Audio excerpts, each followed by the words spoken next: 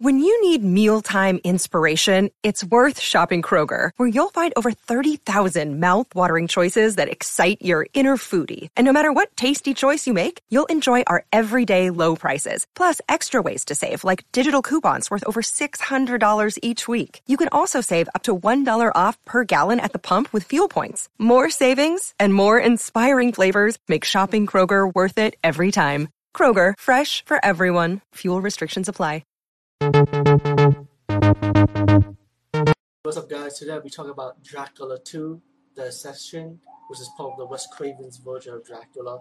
And this is, of course, the sequel. But let me just say, they say Rutger Hauer's in this movie. When I see this Dracula 2, this guy does not look nothing like Rutger Hauer, maybe like a younger version of Rutger Hauer.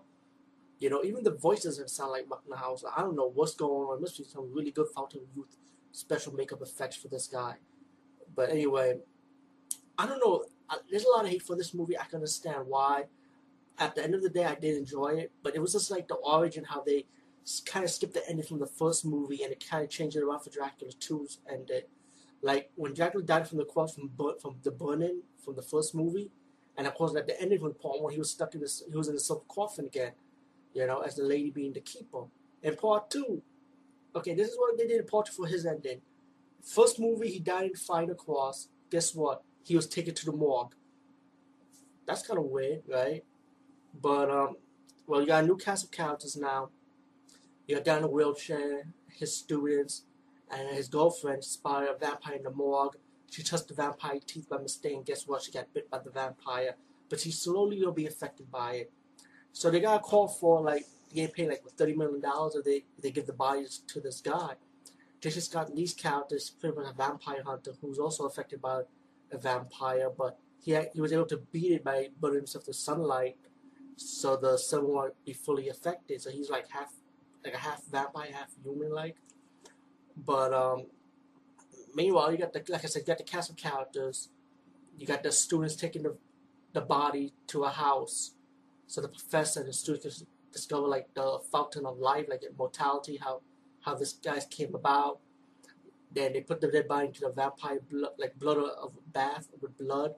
The vampire came to be alive, and they were able to stop the vampire with the help of this British guy who came out of nowhere with the sunlight. So they captured the vampire. They had to move the vampire to another house. That's when they started doing experiments and stuff. You got Jason Scott Lee's character doing an investigation about where the body went to and trying to find what's going on. But pretty much they want to use the vampire blood, like I say, to regenerate the tissues, to cure, mortality and all that shit. Nothing new.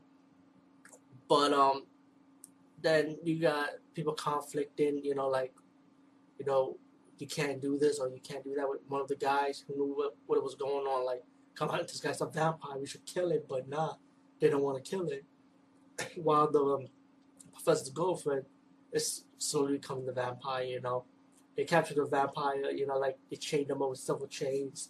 The guy that didn't want to be part of it, but he's trying to make sure the vampire doesn't go out of control by putting beams around so he can count the beads that vampire has a habit of it.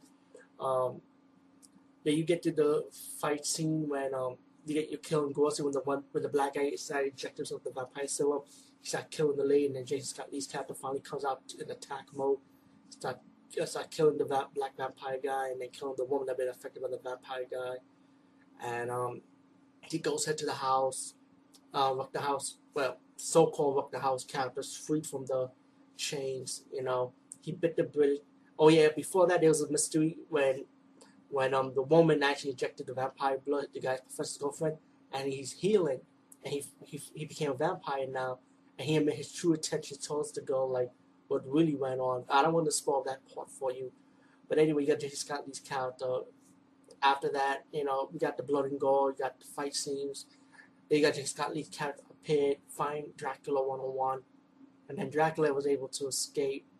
And Jason Scott Lee's character going after Dracula, and you get your ending when the woman was actually fully affected by the vampire.